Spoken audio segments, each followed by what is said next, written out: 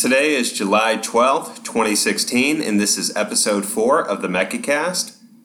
Please, if you have any comments or questions, send them to themechacast@gmail.com. You can follow us on Stitcher or SoundCloud and rate us on iTunes. Today we'll be covering episodes 6 and 7 of Mobile Suit Gundam. Episode 6, Garma Strikes, and Episode 7, The Core Fighters Escape. I'm Donovan. This is Matt. And welcome to the MechaCast. So let's go ahead and get into our summaries. There's a lot going on in these two episodes, and I want to try to get to it quickly. So episode 6, Garma Strikes. The episode begins with Char and Garma discussing the White Base. Garma speaks about proving his work to his sister, Cecilia. On the White Base, everyone prepares for battle as Bright and Lieutenant Reed argue over what to do with Amuro. Reed wants to attack using the Gundam. Bright feels that Amuro needs to rest. Eventually, Amuro makes a decision himself and goes in the gun tank with Hayato. Amuro switches to the Gundam as the gun tank's limited mobility proves to be a problem while facing Garma's forces. He promptly destroys most of the enemies attacking despite the intense variation in gravity. Through the course of the battle, Amuro goes into an intense rage. After the battle, Amuro ignores the rest of the congratulatory White Base and heads to his quarters to lie in the dark. Meanwhile, Garma feels he has a successful plan of attack. Episode 7, The Core Fighters Escape. The White Base has been given a small window of breathing room to regroup amidst the constant battles. This bit of time forces the ship's elderly to take action as they are ready to set foot on the Earth. But Bright reasons that they can't leave them in Zeon territory. After analyzing the specs on the Gundam, Garma and Char are surprised that they've done as well as they have. They plan another attack before the White Base can regroup. The elderly can take an opportunity to strike and take Fraubo and the children hostage. This proves a distraction as Amuro hatches a plan to launch the core fighter to the Federation territory using the ship's catapult. Char intercepts Amuro before he can escape and forces him to retreat back to base. Bright and the rest of the crew hold off the elderly at gunpoint to a standoff. Char and Amuro battle again after switching to mobile suits before once more falling back. The episode ends with Amuro snapping at the elderly for their behavior and threatening to quit piloting the Gundam. So let's talk about Garma Strikes. This episode picks right back up where the last one left off. They just descended into Earth's atmosphere, and almost immediately we have a new antagonist. What's your opinion on Garma as a character? You can tell that he's very inexperienced. He's young, like Char. They have a history together, and he's very Ivy League. He's a very preppy individual. Like if he went to school now, he would, have a nice haircut and wear a sweater tied around his neck. Right. That's a sense I get too, and that's a sense I'm getting with a lot of these zombies, I guess, and their family in general, as they all come from affluence, and there's a lot of nepotism involved with their, I guess, them being spread out through the Zeon military forces. Mm-hmm. And for him in particular, you said upon first impressions he seems to be inexperienced. Yeah, I would say so. I guess compared to Char then. Yeah, and it might just be his looks too. I think he was designed that way to look very sort of innocent because he has this very 70s looking hairstyle. Just a very pretty boy. Yeah, well, Char's a pretty boy, and we know he's got a little bite to go with this bar. A little edge to him. He's the dark member of the group. Yeah. Oh, he does have the mask. Yeah, mysterious. The ladies love a mystery. But aside from that, Char starts to reveal some of his motivations here in his interactions with Garma. And we see that as Garma goes for the attack, he's got far more troops than Char ever had at his disposal, mm-hmm. and he goes on to subsequently struggle against the Gundam much in the same way Char has. Mm-hmm. Char reflects on this with his right-hand man, Dren, that Garma's defeat here will only serve to make his look better in comparison. Yeah, their relationship is only basically in formalities that kind of define sort of meeting people in the upper crust of society. You meet people and you say hey and you pretend to care about each other, but you really don't. But for Garma, I feel like he actually thinks Char is his friend. Yeah, I think he thinks there's like a good-natured sort of rivalry between them, I feel. You think? Does that make any sense? They're kind of like, they're both from the academy, so he's like, well, we're both ambitious people, Garma being from the zombie family and Char being just a ambitious individual. I think, anybody can just see that. Right. Yeah. And I think he thinks there's some competition between them, but in the end they're some sort of friends, and I feel like that's the exact opposite how Char really sees it. Yeah, because at first when I was introduced to Garma here, I thought he and Char were friends. Yeah. Until Char quickly... This could be me watching it in hindsight as well. Okay. Alright, fair enough. Yeah. Because Char quickly, he recants on that by saying, is Garma out in his suit? And obviously he's kind of implying that, I wonder if he'll get killed here. Mm-hmm. Which, I guess, Char doesn't really show any emotions on whether that be a good thing or a bad thing for him. Yeah. He's just kind of, I guess he's curious, but I feel like his standing might definitely improve if Garma gets shot down here, whereas he has encountered this suit several times and has lived. Mm-hmm. So, one of the major themes of this episode in particular I find is battle fatigue, the stress and PTSD involved with war. Oh, which parts of it were I definitely get the battle stress, and we can talk about that, but what specifically are you referring to with PTSD? Well, Amro, I think he had kind of a break there. And I'm not sure if the weight of the previous battles is starting to weigh on him. Just recall the scene, I don't... Okay, well, in the middle of the battle with the ground forces, after he has sort of a scare. He's getting hammered on by all sides. They're not mobile suits, but they are grunts, and there's a lot of them, and the fire's taking its toll. And all of a sudden, he just goes into rage mode, starts slicing people apart with his beam sabers, not even stopping for long. And then he gets to a point where he's just wailing at the ground to this suit that's been destroyed already. Yeah. Even as that similar thing where he takes the Zaku Pai mask and rips it off and tosses it into another. Mm-hmm. Or maybe that's just reused stock footage.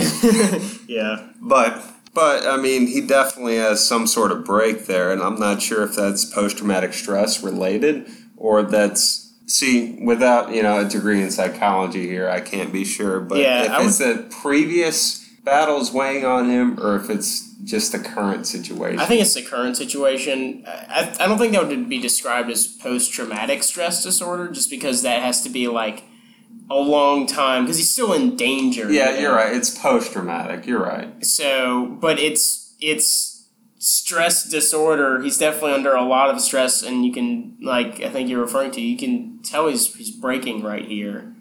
And you even tell at the end of the episode when everyone comes up to congratulate him and say, all right, you saved our lives again. He just has none of it. Mm-hmm. And even the little kids, he sends them away. Frabo checks in on them. He just dismisses her off the bat. Ryu... When does he accept her, though? Huh? When does he ever want Frabo around? Oh, the next episode he does. Very briefly. Yeah. If you blink, you might miss it. But there was a connection there. It's my one true pairing, Amro and Frabo. Childhood friend route. Don't watch Zeta Gundam then. Anyways, he kind of goes to try and fix his issues by putting himself off in isolation, seclusion. He goes, I'm not sure how he's doing physically right now, so there's definitely a mental constraint there, but he's got to be worn out, which is kind of the crux of the disagreement between Lieutenant Reed and Bright. Bright says, we need to let him rest. We need to let him take a breather. He can't keep going like this. Whereas Reed's like, we need to send the Gundam out. And for once, I actually fall on the side of Reed. Despite how Amro's feeling, it's either they send him out to fight or they all die. Yeah, because if the white base gets destroyed, it doesn't matter if the Gundam's around or not. Yeah, right. And, I definitely believe that it was right, sincerely looking out for the health of Amro, but he's just kind of wrong in this case. Too much of his emotions getting in the way of his leading. I guess so. And is he really in command of this ship right now? I guess from a hierarchical standpoint, no, but I have to think that all the people on the ship and the civilians from side 7? Side 7, they would respond to him before they ever listen to an order by Reed.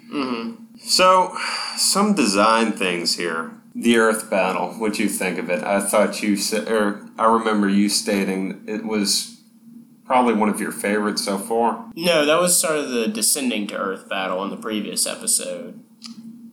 Right. That was one of my favorites. But this one was, there's some, like you pointed out, there's some really wonky animation here. Yeah, there's definitely some moments when he's going, carving up those gun tanks. Well, not gun tanks, but tanks that the Zeon forces use.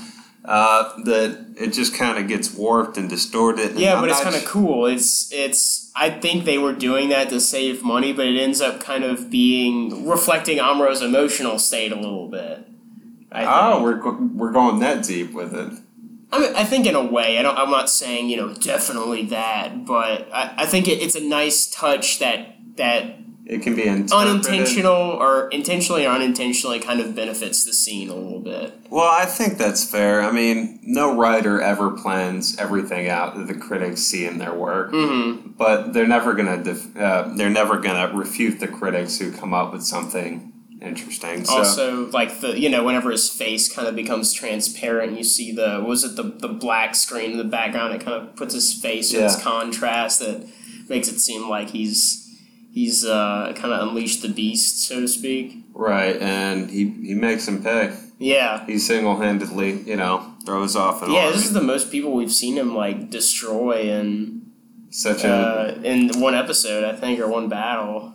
I know we have sort of disagreements on this, but everything I've read or listened to thus far about this series has always said one of the better parts of it is Amro is just a very skilled pilot, and sort of the work he does relies on that skill more so than it does the Gundam itself.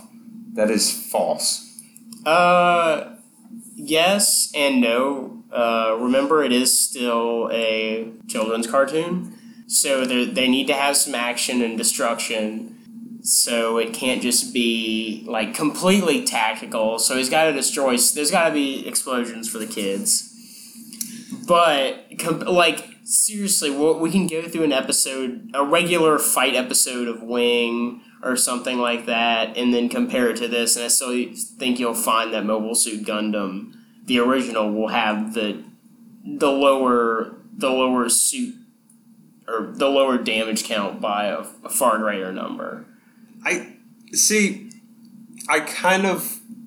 My disagreement in that is more of the fact that you can't excuse something here just because of how it's compared to something that comes later. That's kind of judging it in hindsight, which... Well, I could see, because that's mainly a criticism that's leveled at Wing. Right. And I get that after...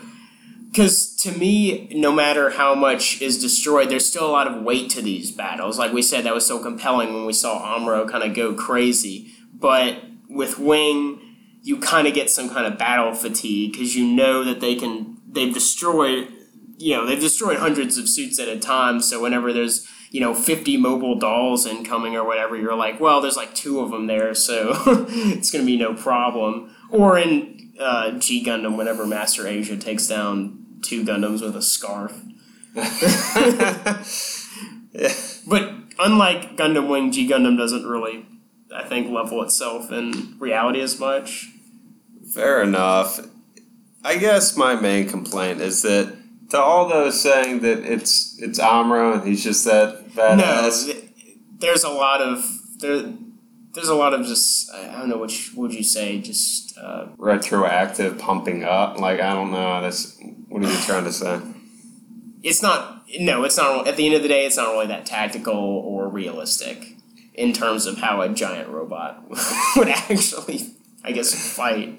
But therein lies the other thing, is that at the end of the day, if we had giant robots, these would not be the giant robots we have. No, it wouldn't.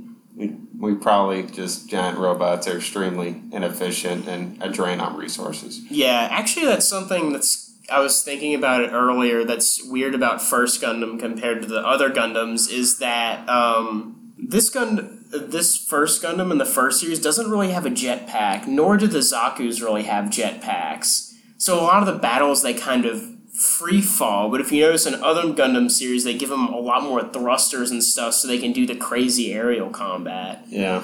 Because, like, you really don't have much ground combat in other Gundam series, if you think about it. Like, the Gundam, like, actually walking on the ground and fighting things. I think that's going to become a little more relevant in the next episode, but that's a sharp observation there. Yeah. All right, so... beyond this, not a whole lot going on, I guess.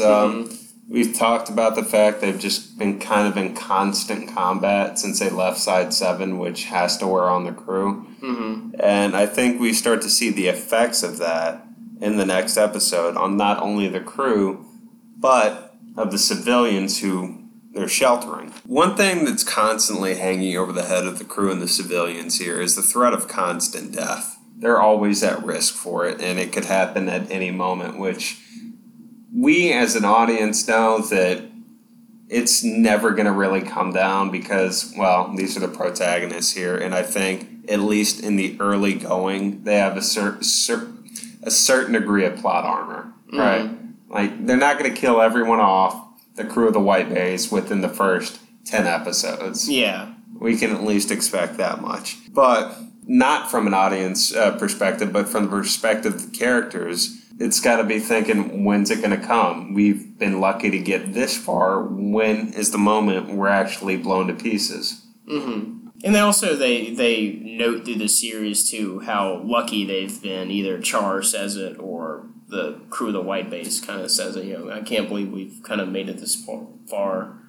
Like, Char's like, I can't believe I can't defeat these guys, and then Bright's like, I can't believe we I guess maneuvered Char, right? Like, got through the atmosphere. And I mean, I think a big degree of it comes between the Zeon and Federation conflict here is that they're coming from very different, I guess, positions in these conflicts. The Federation has a superior technology with the White Base and the Gundam, but Zeon definitely has more resources, so they're both kind of justified in thinking they're lucky at this point, but it kind of evens out, I suppose. One thing that's pretty prominent in this episode, and I kind of loathe how it was done, is, well, it's basically the main thing of the episode, is the old people. Yeah. What's your take on the elderly? I think it was they were trying to get across a theme, and they thought this might be a good plot point to do it, and it just wasn't at all. So, to me, it just seems like they neglected to show us the refugees and civilians so long that this is kind of their way of like, oh yeah, there's still people on board. Yeah. Like, they could have very easily almost, I mean, it would have been weird, and you could have mentioned it later. They could have gotten rid of them without, like, saying anything. Like, or at least if they're going to have this as a plot point, they could have built it up over time. But it just comes out of nowhere. Yeah. And I mean, the civilians wanted to, after Luna 2, the civilians got back on the White Base. Luna 2, didn't Joaquin say, like, they will be transferred to some kind of federation? That's right. That was the case. I mean, I don't know why they got back on the ship. That's not really well explained. They could have easily left them at Luna 2. Exactly. And then Luna 2 could have gotten them to Earth somehow, or maybe another colony within Federation territory. So if you take that to its logical point, these refugees have no reason to be complaining. They chose this. Exactly. And they could have built, like I said, they could have built it up over an episode. They could have they could have had some complaints and some back and forth maybe at the beginning or the end of the episode that kind of is somewhat resolved for that conflict, but kind of leaves something left over to where it would build up into this. But we don't have that. They're just like old people, and they've taken the kids. It makes hostage. you think. Where's the? What about the rest of the people? Like, I don't know why they focused on the old people specifically. It seems so strange to me, and there's tons of them. Yeah. I mean, we're the only people who were able to get out of Side 7, like the people on the ship piloting it, and I don't know, a nursing home?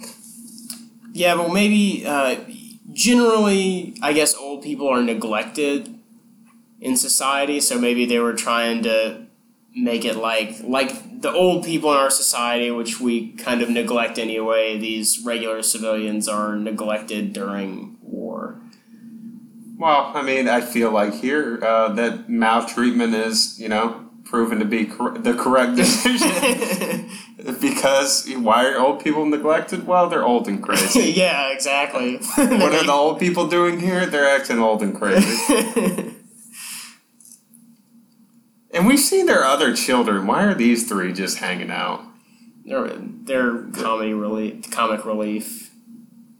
I guess doesn't. You know what? Let's not talk about the kids. Yeah, no, it's not worth the effort. It's not worth it, right? They're gonna have their own episodes. Bravo's their adoptive mother. Yeah. Amro's not really friends with anyone right now. No. So he's in kind of his own place. Yeah. What do you think about the relationship between Fraubo and Amro here? The non-existent one. It's a very cliche anime childhood friend relationship. But I like it to the degree that once they got on the ship, they're not like conjoined at the hip. Like they're very clearly doing their own things, and she's not pining for him, or she's not like always like Amro. Yeah, but there's some sexual tension there, though. Oh, is there? I think so. Yeah, they got a little, like that hug at the end. You're talking about that moment. You could. Oh, you're right. The energy just crackled between them. So going back to characters here, Amro definitely shown that he can do more than just pilot the Gundam. He told Bright that he single-handedly rigged and did the math on a trajectory by combining the energy of the White Base's cannon to the launching platform that will send the core fighter with enough velocity to get into orbit, go behind enemy lines, and get to the Federation forces. And I guess that's just in his spare time because he clearly didn't sleep. Yeah. Yeah, kid's smart. Yeah. And I wonder how much more of this we'll see with him using his smarts and technology going forward. I don't know if that's going to be a big trope or if it was just used as early justification to why he's such a good natural pilot, is because he knows his way around this distorted thing. But it'll be cool to see, I suppose. Yeah. Going on characters, like we said, the civilians are kind of more trouble than they're worth.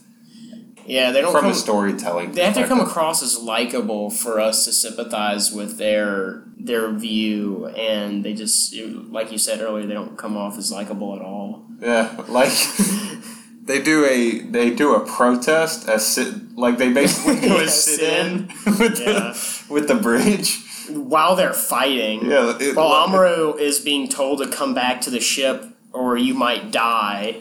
And Bright sitting there, he's like, what are y'all doing in here? We're not leaving. We need you to promise us that you're going to take us onto Earth and, we'll be able to go our own way in the middle of a place we're not familiar with. I don't know what their plan is long term. But Bright basically says, yeah, get the fuck out, whatever. A promise is made. And they're like, we're not leaving until it's done. It just doesn't make any sense. No. Easily the worst part of this series by far is this subplot. Unless you want to counter that.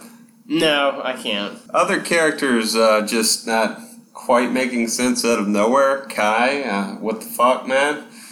Everyone's kind of on edge here, and you're saying some pretty anxiety-causing shit. Like I said, like Amuro, Kai has his rough edges, but he becomes a better character, and at the end, you may like him. I may like him. You may like him. That's but not a definitive. You have to like him in Zeta. There's no way you don't like him in Zeta Gundam, because he's just like, everybody else is whining, but he gets stuff done in Zeta Gundam. He becomes a really good... What is his technical role? Is he just like... Well, I mean, what's Hayato's role? What's any of their roles? I mean, is it really just the skeleton crew coming in and like whatever needs to be done? Yeah, pretty much. The only people with dedicated roles are those two nerds who sit at the Do we ever know their names? We don't know. We never find out their names. They're I guess they're navigators technically. Without them, would the white base even function properly? I mean, they serve important roles, but they're not named characters. And Sayla just does whatever. Yeah, Sayla just comms, I guess. Yeah, and in this one, Kai armed the missiles. He just walks up to this little platform and he's like, I got the missiles locked. Who taught him? To the extent anyone has a defined role. Maybe the white base was so revolutionary because it was like a Mac or something, It's anybody could use it. Anybody could use it. It's funny. Yeah, he's kind of saying some upsetting shit to people and they don't really like it. I think his first comment is Bright's gonna keep running away from the enemy, and he kind of does that in the presence of Reed, which really undermines Bright's authority in this situation. It just seems I can't excuse his behavior in this episode. Yeah, he's just being a shithead. You think part of it's from his own stress in the situation? So Amuro goes off on his own. Kai makes really terrible jokes. Are they jokes? Or comments, just inappropriate at the times they're said. Yeah. His other one, though, I mean, I think Amuro, or like, I believe Mirai or Sayla's trying to check up on Amuro because when they went through with the plan to launch him, the G-forces actually knocked him out. So he's passed out in the core fighter, just zooming along. Thankfully, still with his control stick, taking the core fighter up. Well, if you see right when he wakes up, though, he has his hands off the control stick. So he's just kind of gliding.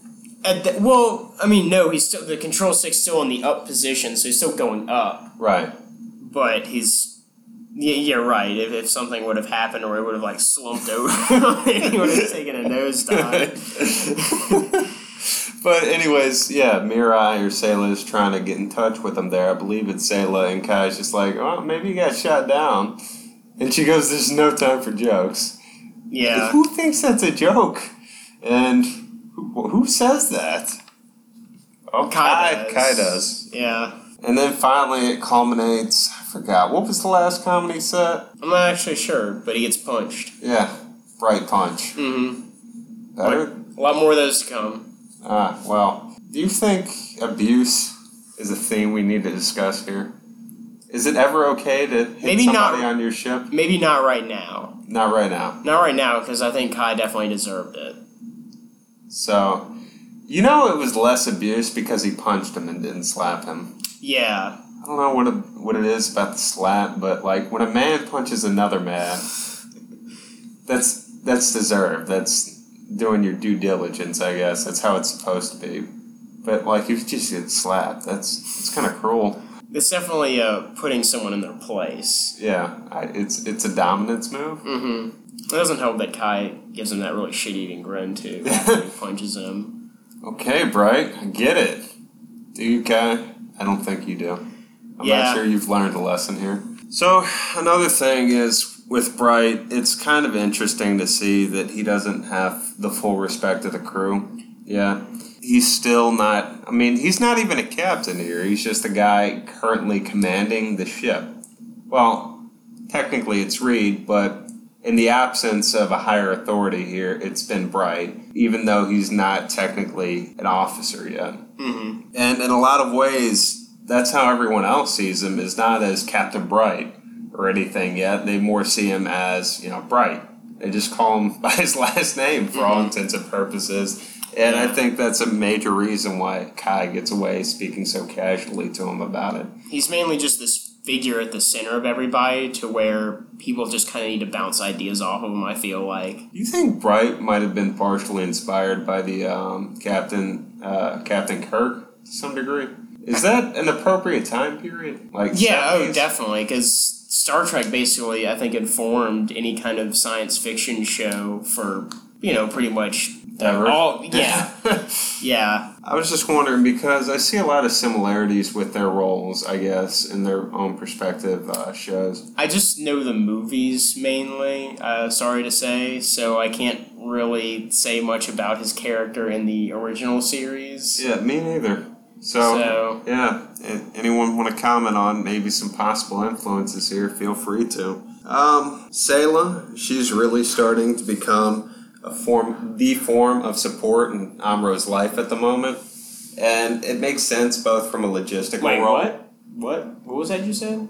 Sayla's becoming the main form of support for Amro. You think so? I think it's almost out of necessity because she's the one always communicating with them. And oftentimes, I've seen so far, she's the one sort of saying, it's all right, you got this, we need to survive, you've got to do it. Or Okay. She's the one pushing them on. They're just little moments. I guess I didn't really... I didn't really notice any more than her just kind of doing her job. The fact that she would just be in touch with Amuro more was just because he was mostly out of the ship more. But I think she is just kind of doing her job to a degree, but in doing her job is basically to guide him in a lot of ways. Yeah, that's true. As the communication, she relayed stuff between him and Bright, and that's probably a person he talks to almost more often than anyone else, except maybe like the other pilots. Yeah. Other character moments. Dren, we mentioned him before, but I feel like I didn't really notice him until you pointed him out. Yeah, you called him Char's lackey, and I felt that did him a disservice. He is far more than that. I mean, I feel like the Zeon forces would cease to function without Dren there. Just remind me of some of Dren's feats, though. He's coordinating everything that Char's not. Like, when Char goes off to pilot his own Zaku and get out there with a gun, Dren's left behind to, organize and I guess you're right. Form up everyone else. Dren's often improvising within Char's scheme, so you got to give him a lot of credit there. And apparently Char trusts him with almost everything. Yeah. Like even his personal thoughts about what he thinks of Garma. Yeah, that's true. So, Dren. Yeah, and Char's not the person who would let that kind of stuff slip. He's very aware of his image in order to achieve his goals, so... I think he's just found someone in Dren who he can rely on. Yeah. And someone who's not going to try and challenge him either. I think that's an important part of their relationship. Oh, yeah. That Dren respects, admires him, he's a second-hand man, and he can rely on him to get most stuff done. So that's all I have on Dren. Yeah, I've got nothing else. I didn't know who he was until you pointed it out. Anyways, and lastly, there was something I kind of noticed here with Hayato. He has a continued sort of anger toward Amuro. I know that we haven't really seen those two interact since the first episode, but here, Hayato just kind of comes out of nowhere in these last few episodes as far as being part of the crew. It seemed to me that within the first two, when everyone was getting their assigned positions, he just sort of shows up. You never see him himself get on the ship, which is something I've noticed. And then in episode 3, he's got the blue jacket on like everyone else. Yeah. But this is the first time we really see him and Amuro react, except this one time where Amuro blew him off when he was trying to congratulate him for saving their lives. So, as someone who hasn't seen really any of this series, is that going to be a continued theme? Sort of what? A conflict between him and Amuro, or no? No, not really. So it might have just been a moment here. And the moment I'm talking about is Amuro is ready to go off in the core fighter. He's getting ready. The plans have been made for that. And Hayato comes with the news of the hostage situation. It's so ridiculous. And he says, Amuro, your best friend from childhood has been, taken hostage by these old people. Aren't you worried? And he's pretty animated about that. And Amuro's just like, nah, they got Bright and Sailor here. They should be able to take care of it. Hayato. Maybe Amuro just knows this plot point is as stupid as we think it is. You think? Like, I almost expected Amuro to say in that moment, Hayato, they're like 80. Just take their oxygen away from them. Oh, man. And Bright resolves the situation pretty quickly without violence. Though I feel like violence would have discouraged any continued disobedience. They basically come in, him, Sayla, Ryu, and Hayato. I don't know who gave him a gun, but he's got one. And they have a standoff. Then they realize the old people probably aren't in any real position to hurt the kids anyway, and they don't need guns to kick their ass, I would assume. Yeah.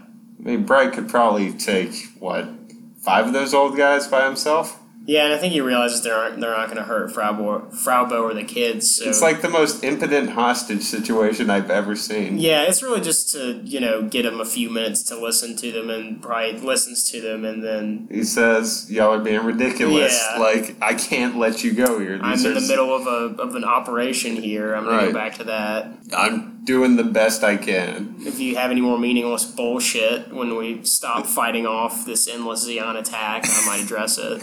Man, they get no breaks on the white base. No. Well, do you have any other comments you wanted to talk about as far as these 2 episodes go? Yeah, I was thinking about it more, and I think the jetpack thing, making it more cool, and also probably more practical in a realistic sense, but now that they have the Gundams with jetpacks now, in the other series, is so they don't have to animate running on the ground and fighting on the ground. They can just, make them flying and just put a scrolling background and then them fighting, which is probably saves money. But and it still looks pretty good. But I think you're right. The whole running on, thinking about it, even in those shows where they are on the ground, you always see the torso and then them moving. You don't really see the feet moving at all. Yeah. So, I guess to a degree, the animation quality that happened in episode 6 can somewhat be excused in that regard.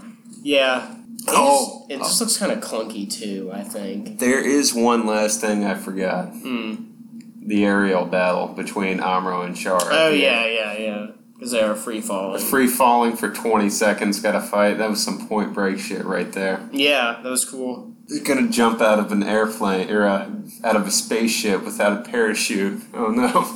And it's just so clear that Char has them outmatched in this fight. Yeah. For as much as it's been a rivalry thus far, Char clearly has more experience, and even though Amuro's done well in space, him trying to deal with the idea of gravity and free falling are clearly things Char's...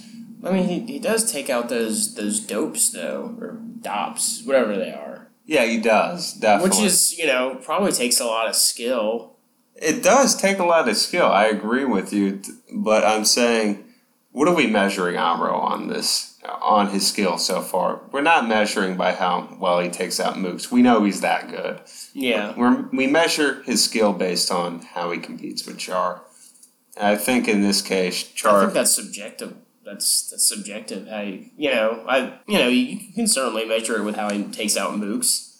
I guess because they're we've seen that it's seen as difficult to take out one, so there's a level of difficulty when taking out one. I'm not trying to disparage anything Amuro's done. Yeah. I'm just saying, in terms of his, I guess, ability compared to Char's, I feel like Char did get the better of this encounter based on the fact he has dealt with more environments, and all Amuro's done so far is space combat. Yeah. And Char just kind of, I guess, crowns his little aerial battle with that nifty gliding around, shooting missiles thing at the end. That was sweet. Oh, one last thing we do want to get to is our listener feedback. We did have an email this week, and I was very happy about that. And it comes from Alex, So Alex has emailed us twice so far, and I'm going to go ahead and read off his email. Episode 3 was great. I think I'm going to start following along. I don't recall, but isn't there a scene where Char noticed improvement in Amro's piloting abilities? And yeah, we did comment on that one last episode. Char clearly notices a change, and I guess there's sort of a tension there. We agreed that he knows every time he goes into battle with Amro, it's going to be harder and harder because he's getting better. Mm-hmm. And Alex goes on to say that they're rivals, but they respect and fear one another. And I think that's an important distinction. We keep saying rivals, and I think rival has certainly a different connotation to what they actually are, enemies. And they're definitely always battling against one another. But in this regard, the respect and fear that he talks about, I feel those are important points. One, at the end of the day, these two men could very well kill each other, and that's what they are trying to do. Mm-hmm. There's never been any pulled punches in the fights between these two. Mm-hmm. That was one of my big complaints about Gundam Seed was the constant, should we shoot each other? Should we not? I don't know. And I like that series, don't get me wrong, but here we don't have qualms. Char and Amro, as many times as they try to fight each other, one can't get the edge, and I think that's what makes it exciting is they keep pushing, but no one can land that killing blow. Mm-hmm. And also that Char seems to specifically respond to Amuro. Garma's just going for the white base, but Char, it started out as just going for the white base, but you see, Amuro goes out, Char most likely will go out. In this last episode, I think the only reason that Char disengaged from his, the re-entry capsule into Izaku was he saw Amuro jumping off of the white base. Right. So he whenever the Gundam is out, he's like, well, I have a feel like this need to engage it for some reason myself. Right. It's becoming very personal with him. Mm-hmm. And I think it's just because they've done this dance so many times. It's almost like going through the motions. Yeah. Well, that's all we have for today. I think these were 2 middling episodes so far to the degree of which we compare it to the previous 5. Mm-hmm. And it's mainly the subplot there. I think it really drags down episode 7. Yeah. And that wraps us up. If you have any questions or comments or want to get in on the discussion, please email us at themechacast@gmail.com. You can follow us on Stitcher or SoundCloud and rate us on iTunes.